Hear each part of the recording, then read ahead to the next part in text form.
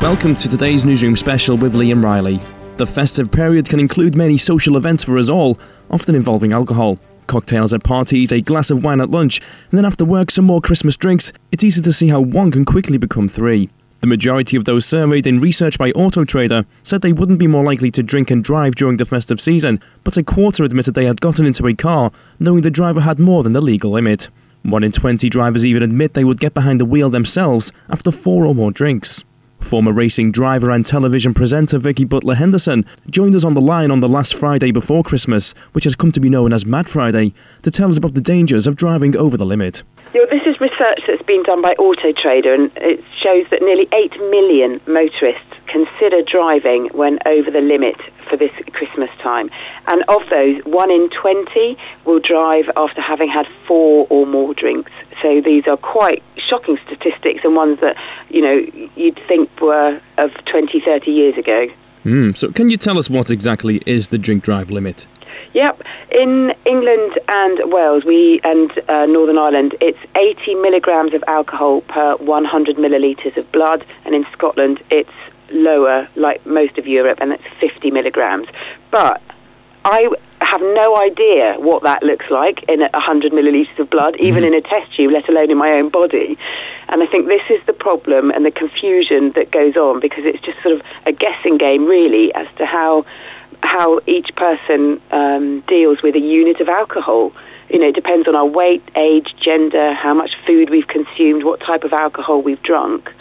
And everyone is different. That's what I was going to ask. It's hard to make the equivalent to a certain amount of drinks, isn't it? As you say, exactly. Everyone is different. Yeah, totally. I mean, they say an average adult takes 1 hour to process 1 unit of alcohol, which is, a small glass of wine and a regular strength pint of lager.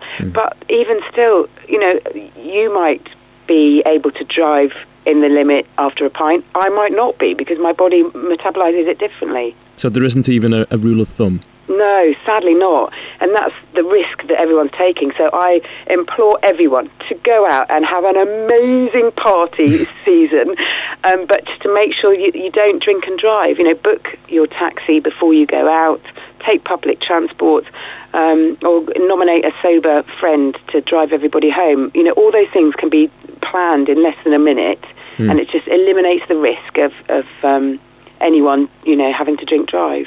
This is fairly contentious, but do you think there should be a zero limit on alcohol in the blood? Well, bigger brains than me have worked out that in Europe and Scotland, 50 milligrams of alcohol per 100 millilitres of blood seems to be quite a good deterrent, and that barely equates to 1 glass of anything. I don't know medically if zero is feasible. I don't know, but I would just say to everyone, just beware as well for the morning after. Yes. When you've had a night on the sauce. And if you are worried, then you can always get a breathalyzer kit at home in your kitchen. They cost about £10 for a twin pack, and that can give you a guide as to how your body is the next morning. But there is a 15% roughly margin of error on the breathalyzer kit.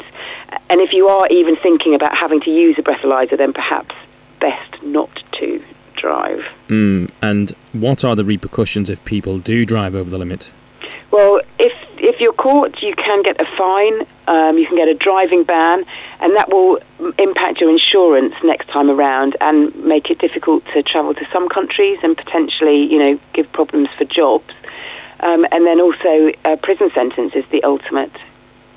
And in 2016, over 9,000 people were killed or injured involving drink drivers. And this is something that can so easily be eliminated by not getting behind the wheel when you've had a drink. Absolutely. So to sum up, what advice would you have for those who are going to go out, especially today with businesses closing for the festive period? Hey, I'd say go out, have an amazing time, enjoy your beverages, and make sure that you booked a taxi home or you take public transport, and just leave the car, don't even touch the car keys, and don't drink and drive. And possibly even leave it for the morning as well. Exactly, yeah. Be wary of that as well. Okay, Vicky, thank you so much for talking to us, and have a lovely Christmas. Thank you, you too. Merry Christmas. Across West Yorkshire, Manchester and Glasgow, this is Sunrise Radio on FM, DAB, online, mobile, tablet and TV.